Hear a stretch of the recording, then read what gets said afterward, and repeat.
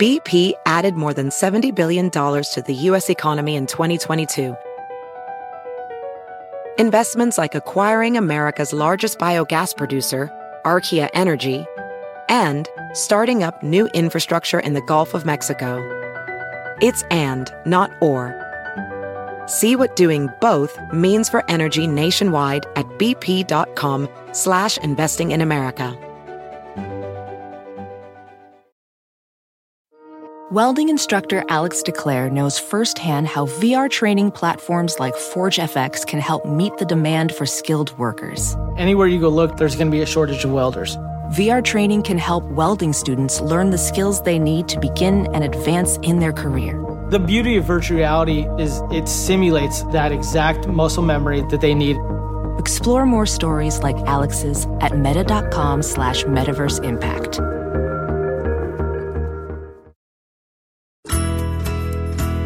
It's Friday, April 11th, and you're listening to Inquiring Minds. I'm Chris Mooney. And I'm Indre Viscontis. Each week we bring you a new in-depth exploration of the space where science, politics, and society collide. We endeavor to find out what's true, what's left to discover, and why it all matters. You can find us on Twitter at Inquiring Show, on Facebook at /Inquiring Minds Podcast, and you can subscribe to the show on iTunes or any other podcasting app.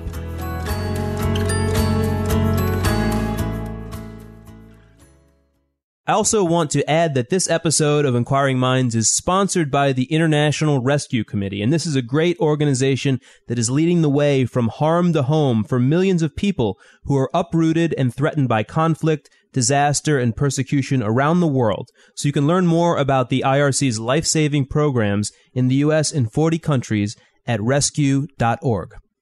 So this week for the show, I interviewed Neil Shubin.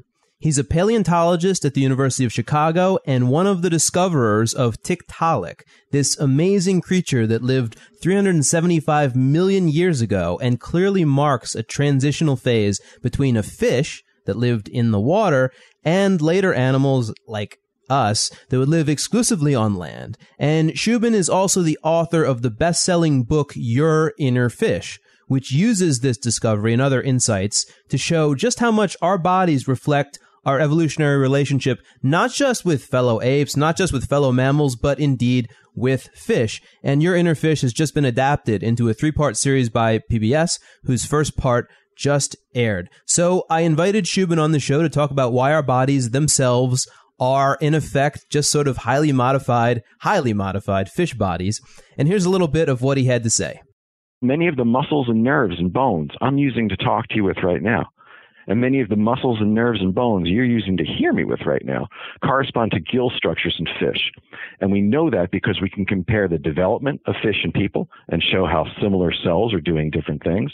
And then we can trace that evolution of that same story we see in the development, we can trace it with the fossils. This is a topic that I find endlessly fascinating. And in fact, in some of my prep work for my Great Courses lectures, I delved more deeply into, as it were, my inner fish, specifically when it comes to hearing. So if there was a grand designer, you'd think that he or she would have designed the ear canal to be optimized for hearing sound in air, right? Which is, how we hear sound. But instead, the cochlea is a vestige of our fishy history. It's adapted for the water, and we had to evolve these intricate, tiny, tiny bones, the ossicular bridge, essentially to help us convert the sound from air into water. That's an oversimplification, but our ears are one of the best structures to study if you're interested in... I had no idea. Yeah. In this tinkering aspect of evolution, right? The idea that nature's a tinkerer, not a designer. Yeah, that should be in his book. If it is not, it should have been almost like it's another perfect piece of evidence. But there are just so many of these pieces of evidence strewn everywhere in our anatomy. Absolutely. So that will be our interview for today. But first, let's talk about some science in the news. So, Indre, you remember, I'm going to ask you, what were you doing in 97/98? Well, I was diligently pursuing a bachelor's degree. Now I'm totally dating myself. But yeah, well, actually, I was too. I was in college. I was in college too. And, I remember listening to all kinds of electronica music and trying to be super cool. Huh. Okay. Well, I remember listening to the Verve Bittersweet Symphony. But I mean, this is, that was popular. Titanic won Best Picture. Windows 98 came out. And Google was founded. And all the world, I don't know if you remember, was obsessed with the weather. Because during 1997-98, we had a super El Nino that not only created a new peak for global average temperatures at the time, so at the time, 1998 was the hottest year on record, but it led to all kinds of freaky weather occurrences, and that included a Category 5 hurricane, Linda, that at one point actually looked like it might reach Southern California. Weird stuff happens during El Nino. And I'm bringing this up because now it's still early. But the people who watch the Pacific Ocean and know what's going on with El Nino are saying that a major El Nino might be in the process of developing again. So let's do our background here. What is El Nino? It's a global pattern of weather that's basically driven by what happens in the Pacific, because in the Western Pacific, there's this huge pool of warm water that is creatively called the Pacific Warm Pool. And normally, right, this is why you get so many typhoons off the coast of China and Japan, is because basically this is just fueling them with all this heat.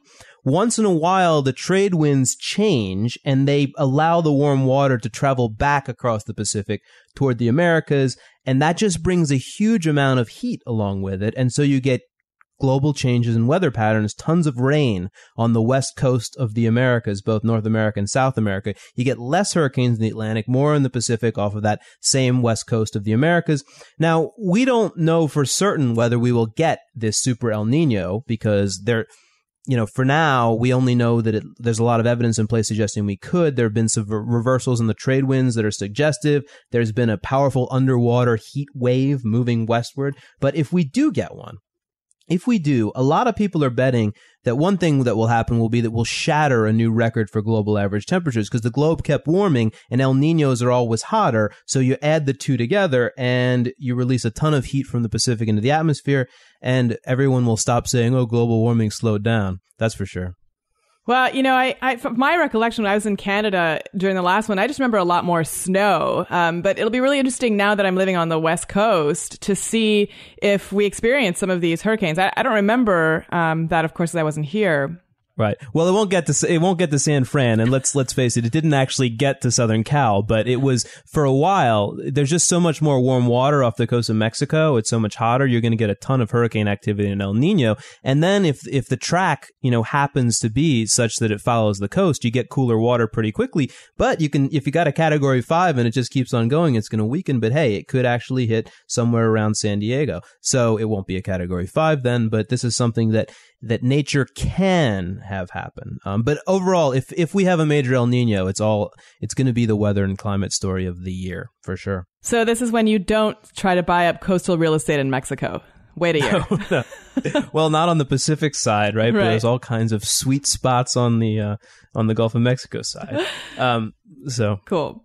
So you might have seen a video that's gone viral in the last few weeks. It's gotten almost 2 million views already on YouTube, and it supposedly shows a bunch of bison running in droves out of Yellowstone Park. And I think I've seen this. Yeah, so it's one of those.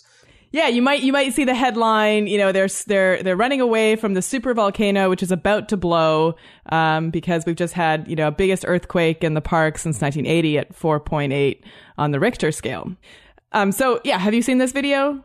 I feel like I've seen it. It probably flew by and I didn't press play on Facebook, but it's the kind of thing that, it's that kind of thing. Yeah, I'm kind of jaded about these things too, a little bit. And that, jaded nature is right. Because for one thing, it turns out that those bison are actually running towards Yellowstone. Oops. They were filmed by a person who was there as a tourist before the earthquake hit, a couple weeks before the earthquake hit, essentially, and he filmed them to show that they're enjoying their springtime run. So that part isn't true. But what's interesting, it turns out that the folks at Yellowstone say that every year during the migration patterns, animals go in and out of the park, depending on where the food supply is, of course.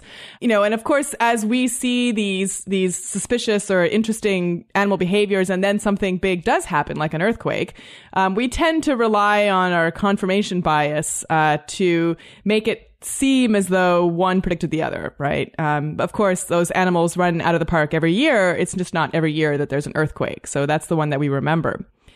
But I did read a little bit more about whether or not any animal is prescient of some kind of disaster event. So, and the most compelling story I found was one from 2009. I believe it was published in 2010, which was that there was a series of toads in Italy that seemed to predict the big earthquake in Aquila. And so they were being studied in a pond by this one graduate student. And she noted that in just a few days, the number of toads in the pond went from 96 to 0. And she published in the Journal of Zoology. And so here she was actually, looking at the behavior of these toads right up until the earthquake, as opposed to just looking back after the earthquake. So that was kind of interesting. Now, of course, there's a lot of reasons why this might have happened. But she says that she was contacted by NASA shortly after publishing her data because they believe that perhaps the shifting of the plates might cause changes in the chemistry of the pond, that is ionization, and that, making some molecules in the pond now toxic to the frogs, and that's what they were fleeing from. Yeah, interesting. So, it's not an entirely crazy idea. We know that some animals have different sensory apparatuses.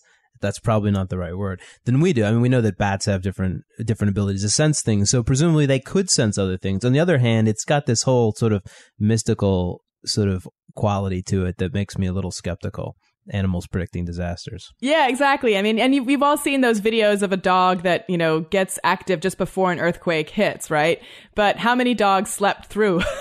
Right? Probably a lot more. My dog probably would sleep right through.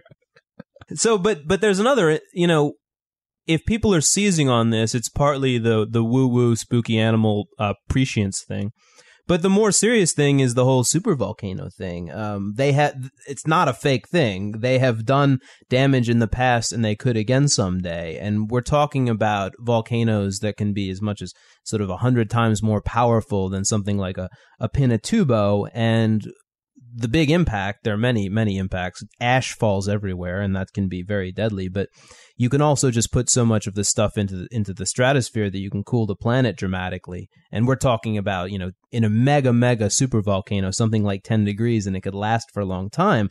So that could lead to extinctions, deaths. So if you're keeping track of your disasterology, this is something that is not that incomparable to a meteor impact. It's not imminent or anything, but it could happen someday. I think that's why people are sort of interested in this. Yeah, absolutely. And people do claim that there's some evidence that it's imminent. And so let's evaluate that for a minute. So, apparently, I think the last time, or we know it's erupted 2 other times at least. One was like 2.1 million years ago, and another one was a little bit more recently. And the last one was about 640,000 years ago. So people are looking at the intervals between these eruptions. And, between the first 2, it's like 0.88 million years. Between the next 2, it's like 0.66 million years. People are saying, look, it's ramping up, right? Is that it's getting sooner, and 640,000 years ago is about the time when we should expect the next one.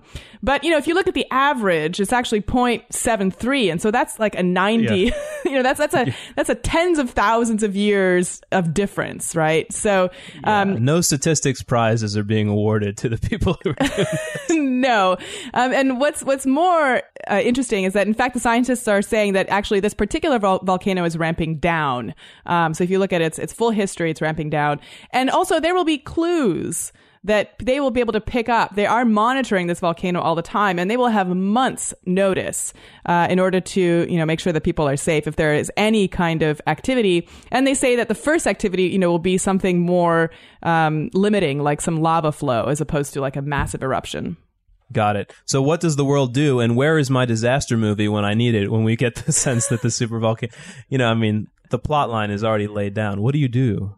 What do you do if you actually get that indicator? I don't know. Yeah. I think, you evacuate and try to... Can't evacuate the globe. That's true. Yeah, you're right. Yeah. But hopefully we'll have the weather change. Notice. It seems to me that the weather change is the big thing with this. This is, they're disasterologists, and they've cataloged all the ways that all the crazy things could wipe us out, and supervolcanoes always end up on the list. Yeah, no, absolutely. But, it's give or take a few tens of thousands of years. Right. Right. Okay, so with that, let's take a short break, and we'll be back with my interview with Neil Shubin. I want to let you know that this show is sponsored by the International Rescue Committee. This is this wonderful organization that provides medical care, clean water, education, and other assistance to millions of people who are uprooted by crisis in Syria, in South Sudan, and really around the world. So if you join Rescue Partners, which is the IRC's monthly giving program, you will receive a tote bag. You will also receive the knowledge that you are helping a very important humanitarian cause. And you can learn a great deal more at rescue.org. So go on over there and please check it out.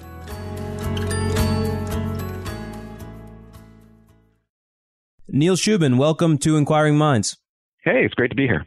It's a thrill to have you on, and let me first congratulate you on the fact that PBS has released or is releasing a 3-part series based on your book, Your Inner Fish. It must feel good.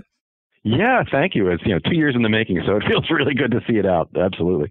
So in this book and in the special, you explain how our body itself reflects our very distant evolutionary origins all the way back to maybe the first fish or close to it that walked onto land. So I guess to start out, can you just sum up for us the basic story and get some background before we go into a little more detail? Sure. The basic story is this, that in every organ, every tissue, and every gene in our bodies, we contain one branch of the 3.5 billion year history of life on our planet. Sounds strange, but true. But that history that we see in our own bodies is knowable. And it's knowable by the evidence we collect as paleontologists, cracking rocks and collecting fossils from around the world. It's knowable as molecular biologists, tracing and comparing DNA from different creatures. And it's knowable as embryologists, developmental biologists, as we look at how animals develop from a single cell to an adult. So the book and the TV show are really telling this story of evolution that's inside our own bodies by way of discovery stories, by bringing the viewer or the reader along with us as we make discoveries, and bring along the reasoning that we make and the tools we use, both conceptual and scientific, to make those discoveries. So what are some of the anatomical features that you would really flag in people and say there's just no way we would have that if not for our fishy origins? It's kind of like, where do I start? Right. So you could compare, our hands compared to fish fins. And you can compare that by tracing the evolution from fins to limbs, which is something I've done in my own research. And we can do that with fossils we collect from the Arctic and elsewhere in the world. We can also do it by looking at the DNA that builds our limbs. But the story gets even deeper. It goes into our portions of our skull, much of our skull. Many of the muscles and nerves and bones I'm using to talk to you with right now, and many of the muscles and nerves and bones you're using to hear me with right now correspond to gill structures in fish. And we know that because we can compare the development of fish and people and show how similar cells are doing different things. And then we can trace that evolution, that same story we see in the development, we can trace it with the fossils. So what we blend here are multiple lines of evidence that point to our connections. Other connections abound. Our lungs originally evolved in fish living in water. The basic structure, architecture of our body is seen in some of the earliest fish. Indeed, the genetic toolkit that builds that is even more ancient. It dates back to worm-like creatures that existed hundreds of millions of years ago. So, this is a very rich evolutionary story. It's a rich evolutionary story that's inside us. And a lot of the fun honestly, about writing the book and doing the TV show was showing the discoveries, because I think that's where science gains its power. That's where we as scientists can change the conversation, by focusing on discovery and evidence and so forth. Well, let me just ask you a somewhat weird anatomical question. Maybe there's an evolutionary answer. People want to know, why are there male nipples? Do we understand that one? Why are there male nipples? Well, there's two explanations for that. One is, that you can't have female nipples without male nipples, that the genes are linked in many ways. And in fact, if you look at embryos early on, both males and females have the same genetic apparatus to build what's called the milk line where the nipples appear. So, it may be we're carried on along the way by, our baggage, if you will, as males, is basically to profit from the trait, the beneficial trait that's in females. We carry the genetic signature of those as well. That's kind of the cost of the thing. Got it. So how much, this is the question that I was thinking as I watched this. How much has changed versus how much has stayed the same since the time of, let's say, 400 million years ago when, and I'll ask you about Tiktaalik, the sort of the fish that you discovered a little more. But I mean, how much are we still having the same basic DNA? We know that organisms that are more closely related share more DNA. So if you did it as an analysis of the percent of DNA that we share with, say, the first fish that came on land, I mean, what percent would you end up with? Well, it depends on, what kind of DNA you're comparing. So, that's actually a rough comparison because sometimes it's comparing apples and oranges when you compare different parts of the genome. But the key point here is, though, a significant portion of our DNA is shared with fish. And I'll give you a few examples. And so, it's over 50%. I mean, well over 50%. But the key piece here that's really relevant, it's not just the sheer amount, but it's the information content of that DNA that we share. So one of the stories in the book and one of the, areas of research that's very fertile right now, years after the book was published, is tracing the genetic toolkit that builds our limbs, such as, with fingers and toes, tracing that toolkit and genes in living fish that have fins, that don't have fingers and toes. And what is remarkable here is that when we look at the DNA of, say, a coelacanth, the famous living missing link fish, or other fish, even a trout or a salmon, what we'll find is that the genetic toolkit that builds their fins is very similar to the genetic toolkit that builds our limbs. And much of the evolution, we think, from fins to limbs didn't involve a whole lot of new genes. It involved using old genes in new ways, reduplicating them and modifying that. I mean, what we're seeing is an evolutionary template, if you will, that's been modified over time. So, yeah, it's not just the amount of DNA, which is significant, that's shared with fish, but it's the information in them. And let me just give you one experiment. We could take the genes, some of the genes that help build fingers in mice. We can trace them in fish, and then we can swap the genes between two creatures. We can do this experimentally. We could take the fish gene, put it in a mouse. We could put the mouse gene in a fish, and we can compare and analyze how has the function changed over time. And remarkably, in many cases, the function is not very different. It's really remarkable. They're just being, they're the same function, just redeployed in different context. Got it. So the other thing I like about this story and about the first episode of the series, which I've already seen, is that it happens in a lot of different scenes where you're doing this science, and those range from the very remote, the Arctic, to the sort of mundane, a Pennsylvania roadside where, I guess you get out of your car at the place where it says "Beware of falling rocks." Tell us a little bit more about the places you had to go to do this research. Well, the places that, it all starts, when you're a paleontologist, right? We don't just, we design expeditions to find fossils. This is not a random process. We use the tools of evolutionary biology, the tools of geology or geoscience, to make predictions about likely places to find fossils. So our first hunt really was in Devonian age rocks, about 365 million years old, in Pennsylvania, because they looked to be the right kind of rock to hold early limbed animals, so-called tetrapods. And we worked there for a bit, and we found a bunch of stuff. These are by the sides of roads and, about an hour north of State College, Pennsylvania. I mean, a fun place to work, but not exactly, romantic, like the National Geographic style expedition in the middle of the Gobi Desert. No, this was trucks were whizzing by all the time. But, along the sides of these roads, we were finding some really informative stuff, arm bones, shoulder bones, skull bones of early tetrapods. But during that process, we realized that we were in rocks way too young to answer the question we're interested in, to find a real intermediate. We needed to go back in time about 10 million years. And we knew this was educated guesswork based on other discoveries colleagues were making around the world. So we were building on other people's discoveries. And so it became clear that the next spot would have to be older, have to have similar rocks to Pennsylvania, but be about 10 million years older. So one thing led to another, and it's a funny story in the show how we found them. We found them actually in a geological textbook, a college textbook. But we ended up in the Arctic, where we ended up working for 6 years, really honing in on rocks in the Arctic. It took us 4 seasons over 6 years, but working in those sites, we found what we were looking for. Right, and it's Tiktaalik, and so I don't know how many people listening have heard of it before. I had heard of it before. Just tell us a little bit about this organism that is now so famous. Yeah, if I was to hold it in front of you, what you would see is a creature. The smallest ones are about 4 feet long. The biggest ones are about 9 feet long. We have a number of specimens nowadays. Again, it's from the Devonian, around 375 million years old. But, you'd look at it and you'd say, oh, golly, that's a fish. Look at that. It's got scales on its back and fins with fin rays. But then you might scratch your head because it has a flat head with eyes on top, which is very much like early tetrapods. The proportions are very much like early limbed animals as well. It has a neck. No fish has a neck. And you know what? When you look inside the fin and you take off those fin rays, you find an upper arm bone, a forearm, and a wrist. You find a shoulder, elbow, and even portions of a wrist and equivalents of a palm in this fish. It had lungs and gills. So it's a real mix.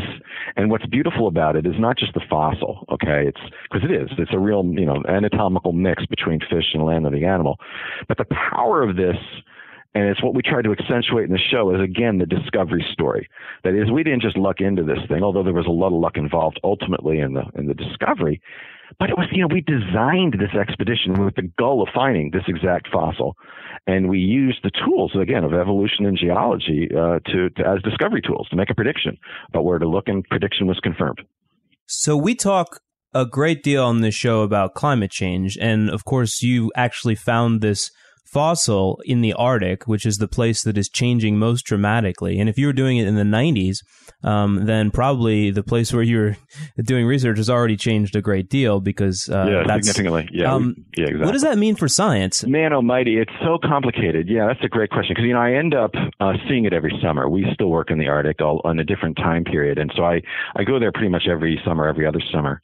And, we're witnessing that climate change every year we go back. And one year was truly alarming. 2 years ago, it was just, there was no sea ice in the area we work, and we're like north of Lancaster Sound.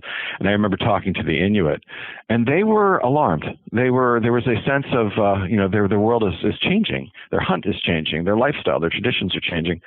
You couple that with all the other pressures that they face, it's pretty dramatic. But the other piece is, you're noticing changes in the landscape and in the fauna and flora in terms of the timing of when these creatures are active. It creates more rock for us to look at. Honestly, if you're a paleontologist and you look at the aerial photos that were taken in 1959 and you can compare them to the aerial photos today, well, there's more rock to look at if you're a paleontologist. So I guess that's, quote, good, unquote. But the reality is what's happened to the Arctic is geopolitical as well. The place is not only heated up in terms of climate, but with climate heating up, it's also heating up mineral, oil and gas, the extraction industries. It's heating up political interest in the area. So as a scientist, you're really feeling a lot of pressure there because the amount of military presence up there is larger. The amount of corporate and industrial presence up there is quite a bit larger. I just feel, my Arctic has changed. The climate is sort of forced this other set of changes as well. And it's hard to be there and not feel it. But it's interesting that in some ways the paleontologist is in a similar position to the petroleum geologist in that you have more access to what you're going I feel guilty for thinking that, honestly. Yeah. But it is true. There's more rock to look at because, frankly, we look for places where the glaciers have retreated because that's exposing rock, and obviously we have a few more of those spots. Mm-hmm. So you've talked a lot about the similarities in the organizational structure of our bodies and how you see echoes of that in so many other organisms. I mean, this is something that in our high school textbooks, provided we were taught evolution, they called it homology. I think that's what I remember them calling it. And they showed us the whale's fin, right? And the bat's wing. I kind of remember this. That's just one branch of the evidence for evolution, it seems like. Where does it fit into the overall body of evidence? So when you think about evolution, you think about multiple concepts that are embedded there. The first is common descent and descent with modification. And we can trace that. So the beautiful thing is we can trace the tree of life, using the tools by which we can, modified versions of tools, which we, can trace our own family ancestry. We can trace our ancestry that goes beyond our human families to our relatives in the animal kingdom and beyond. And the power of that lies in the anatomical evidence that could be pulled into Marshall to seeing the tree of life and our relatedness to other creatures, but also the molecular evidence, which is actually increasingly powerful in the last 2 decades, that we can now compare whole genomes and begin to see our relatedness to other creatures with ever-increasing precision. And that tree of life is actually a really fundamental tool, because that, as you mentioned the word homology, Your Inner Fish, my book, is essentially a book about homology. That's what it is. I never mention the word, but I just basically show how we know it, and the tree of life, and how we construct and separate good hypotheses of relationship from bad hypotheses of relationship. That's the underlying, conceptual framework for the whole thing. Now, the other piece of evolution is the mechanisms of evolution. Natural selection, genetic drift, the way that genetic changes happen within populations over time, and how speciation happens. Those fields, too, have been transformed by the molecular revolution. We can look at the genes that are at the basis of, the formation of new species to a degree we could never have done so much as 10, 15 years ago. And, so many of our textbook stories are being affected by these new data in just remarkable ways. We're getting a lot more resolution. It's opening up many new questions we couldn't have even anticipated before. Actually, I'd like to tell people it's a very exciting time to be an evolutionary biologist. If you're a paleontologist, we're opening up whole new worlds where we find great intermediate fossils, from feathered dinosaurs to whales with legs and, things like that, and Tiktaalik and other things, and hominids. And if you're for somebody who's interested in the mechanisms of evolution, whether it's natural selection or speciation or what have you, it's the molecular revolution, the genetic revolution has really given us wonderful tools as well. No, the genetic evidence seems to me to be so incredibly powerful, because basically you can almost, your case for evolution, you can now just go and actually look at the actual genetic sequence and compare. Yeah, no, that is so unbelievably stunning. You know what I mean? It's just like the power of that. And that's one of the reasons why I feel very privileged to have a laboratory. If you were here in my laboratory, which I'm doing this podcast from, my lab is part molecular biology, part paleontology, right? And we, and we can bring those different tools, from collecting fossils to looking at DNA, to bear on one problem, and that couldn't have been done 15, 20 years ago. And that kind of approach, is multidisciplinary approach, is really opening up the field in a big way. So it's a great time to be doing evolutionary biology, but there also seems to be a vast new light that's being shown on the wild ideas of those who deny it. Maybe because Bill Nye debated Ken Ham. I don't know. It seems like it's cast a lot of attention on creationists. But have you had to tangle with creationists over comparative anatomy and homology? Have they actually been? It's funny. Here's, it's like my inbox is filled with some interesting emails over time. The day Tiktaalik was discovered, it was the lead story in the New York Times. And for the next 2 days, I had over 1,500 emails. I'd say most of them were high fives from people I didn't even know, saying, wow, what a fabulous discovery. And a number of them were truly scary. So I decided at that point, this is about the time, I was beginning to think of, had thought of Inner Fish was beginning to take shape as a book. And, I decided at that point, I'm going to go give talks in Alabama, in South Carolina, in Oklahoma, in Texas, and elsewhere, where I'll bring Tiktaalik with me, or the cast of Tiktaalik. So, for instance, and I've done this every year, this year's Darwin Day, I get lots of invitations. This year's Darwin Day, I spent in Lawton, Oklahoma. Not exactly a hotbed of evolution, right? And I bring Tiktaalik, and what my strategy is, the discovery story. I focus like a laser beam, just like we did in the TV show, on the tools of discovery, how we discovered Tiktaalik, what it means, and then I pull out Tiktaalik and say, here it is. The questions I almost always get, even if it's an ardent creationist crowd, then it shifts the conversation. It changes the conversation in that it's about the data, it's about the evidence, it's about the discovery, it's about how do you date those rocks, how do you compare that creature to another creature? Well, if we do that, we kind of win, because what it means is it changes the conversation in a way where it's now about evidence. And, if you can shift the conversation to where the conversation becomes about evidence and evaluating its qualities, you're not going to change everybody's mind, but you're going to affect a few. There's most definitely. And that's kind of my passion. That's kind of what I think I can bring to the table, right? And so, I've had to tangle, but it's always usually in the context of, here's the discovery story of Tiktaalik. Here's what we know. Here's what we don't know. Here's what we're out to discover. These are the tools we use. And almost universally, I get there's a list of about 35 questions I get. I haven't done it enough. I have it in my head. And by focusing hardcore on the discovery story in an accessible way, it can change the conversation. And I think that was one of the aspirations behind the show. The show is not about, addressing creationism per se. It's about showing the power of scientific discovery. And there are multiple audiences we're after, just like I was in the book. It was after, people who are intimidated by science, people who perhaps hate science, and maybe those who it conflicts with their basic worldview. But, the tool for each of them, I think, can be the same. We can try, let's focus on discovery and see where it gets us. And in the process, we'll probably kindle the interest of a few kids.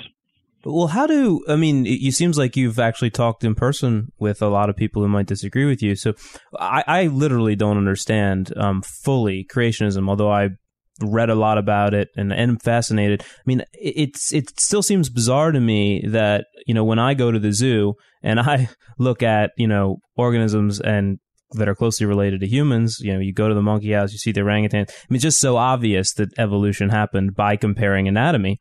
But to them it isn't. What do they do when they're still not agreeing with you and you're showing them clearly similar structures? Yeah, that's a good question. So that's now you're getting to the issue here, because it's not just about seeing evolution or not seeing evolution. It's about valuing evidence. Okay, and so when does evidence matter, and when does evidence force you to change your mind? Okay, I could put the cards on the table as a scientist and say, yeah, these are kinds of evidence that would change my mind. And if I'm talking to somebody who doesn't share that perspective, it's a one-way conversation. That's really hard. And that's where you get very frustrated. And usually I say, look, we live in a world of evidence. You're not going to fly in an airplane, where the engineers didn't use evidence to design that plane, or take a drug that didn't have, evidence behind it for the pharmacologists who made it, or a cardiac surgeon who doesn't, evaluate evidence in a procedure that they use. So we convict people based on, on evidence, right? That's the idea. Evidence matters in our society. And when you start escaping from an evidence mode, we enter a scary age. So that's, again, I try to keep the conversation focused on evidence. There are people where it doesn't matter, and, they have to shrug and move on in that case, because that's the bigger problem, right? Because that affects climate change, that affects evolution, that affects so many things. So I don't want to beat the creationist thing to death, but I think that you're ideally positioned to answer one of the things that they say, which is one of the favored creationist arguments is that there are gaps in the fossil record or not enough transitional forms. Well, you found a transitional form. So how do you? Yeah, and also I made two gaps. Yeah, right. That's true. I guess with every transitional fossil you find, you make two gaps in the fossil record. We have the fact of the matter is it's really hard for things to become fossils, right? As I'm sure not every creature who lives becomes a fossil because it takes a special set of circumstances to form them, and not every fossil that's embedded in the earth gets discovered by a paleontologist. Yet despite that winnowing, that filtering, if you will, we have a lot of transitional fossils, and so many of them were discovered, in the last 25 years. Just think about the fish to tetrapod story. Tiktaalik is one of many, actually, that have been discovered over the years. The bird dinosaur relationship with feathered dinosaurs, the whale story showing their return to the water in a way from four-legged ancestors, the hominid story. The list goes on and on. That doesn't mean there still aren't gaps. Science is not about, knowing everything. It's about having an evidence-based approach that can. And there's always going to be gaps out there. If there weren't gaps, I'd be out of business. I wouldn't be a paleontologist anymore. And I'd go do something else. I'm here for the gaps, But the fact of the matter is, you find a transitional fossil, you create two gaps, and it's a never-ending quest in many ways. The questions go on. But if you're a successful scientist, what you're doing is you're not only providing answers, but you're providing new questions. And that's what it's about for me. The questions never stop. And, if they did, I wouldn't be a scientist anymore.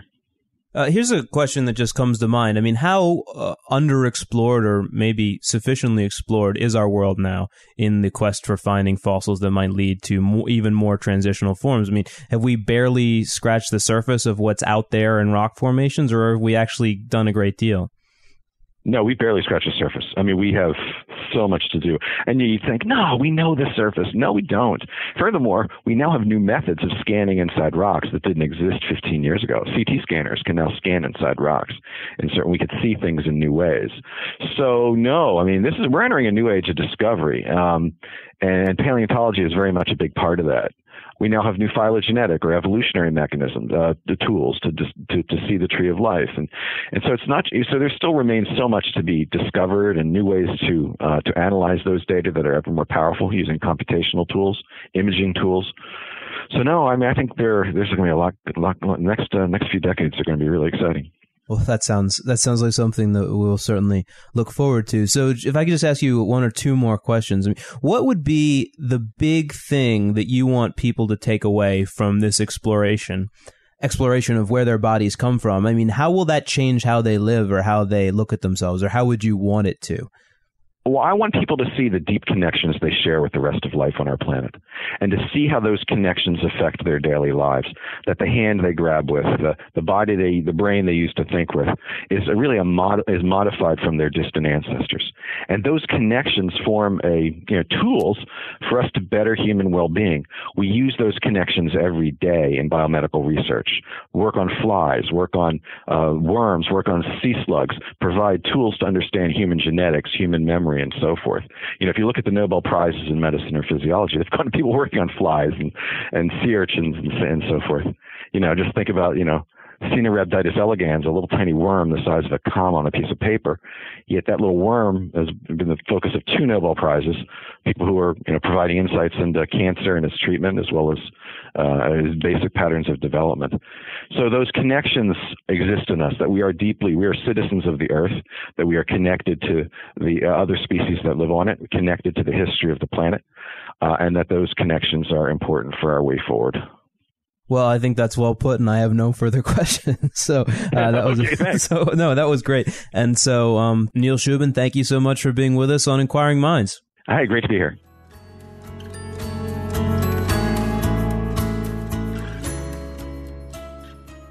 So one of my favorite parts of that interview is when he describes how he goes to creationist parts of the country and brings along his fish. Like, big here's fish head. Yeah, here's the evidence. What do you say about that? And I'm sure, of course, if there are people who will just say, well, that's one of God's creations, and how do you know it's only, it's more than 6,000 years old, etc. But I think that's in some ways really the right direction to go, right? Is to say, look, here's the evidence before you. You can touch it, you can see it. Well, probably you can't touch it, but anyway, that's compelling to me. No, I really enjoyed hearing him say that. I mean, it sounds like he gets obviously a lot of speaking invites, and it sounds like he's actually targeting places where it will not be easy and where he will get resistance. And then, to show up with a fossil and make people, feel it and touch it. Of course, this is why the creationists created a creation museum with their own evidence that you can feel and touch and participate and occasionally even ride on the back of if it's a triceratops. I mean, they try to give you that sensory experience too, but that's why they do it, is because that can be compelling. Yeah, that's right. It works. And I also like the fact that, he makes paleontology cool. It can sometimes be thought of as a pretty boring science because all you do is, dig up things that have been long dead and so forth. But, he seems to make it really fun. No, you take a bunch of geeks, you go to the Arctic, you get to carry guns, you get to be afraid of polar bears, but then you get to spend the whole day huddled on a rock face, freezing, sort of chip. But yeah, but polar bears. Polar bears, right. Polar bears. Okay, so that's it for another installment of Inquiring Minds, and thank you so much for joining us. You can find us on Twitter at Inquiring Show, on Facebook at Inquiring Minds Podcast, and you can now send us comments, feedback, future guest ideas, or anything else you'd like your cookie recipe, to inquiringminds@climatedesk.org. I want guest cookies. So, once again, this episode was sponsored by the International Rescue Committee, providing medical care, clean water, education, and other assistance to millions uprooted by crisis in Syria, South Sudan, and around the world. So, join Rescue Partners, which is the IRC's monthly giving program, and you will get a free tote bag, and you can do this by going to rescue.org and signing up. Inquiring Minds is produced by Adam Isaac in cooperation with Climate Desk, a journalistic collaboration that includes The Atlantic, the Center for Investigative Reporting, The Guardian, Grist, Mother Jones, Slate, Wired, and The Huffington Post. Our music is provided by the award-winning producer Rian Sheehan, and we're your hosts. I'm Chris Mooney. And I'm Indre Viscontis.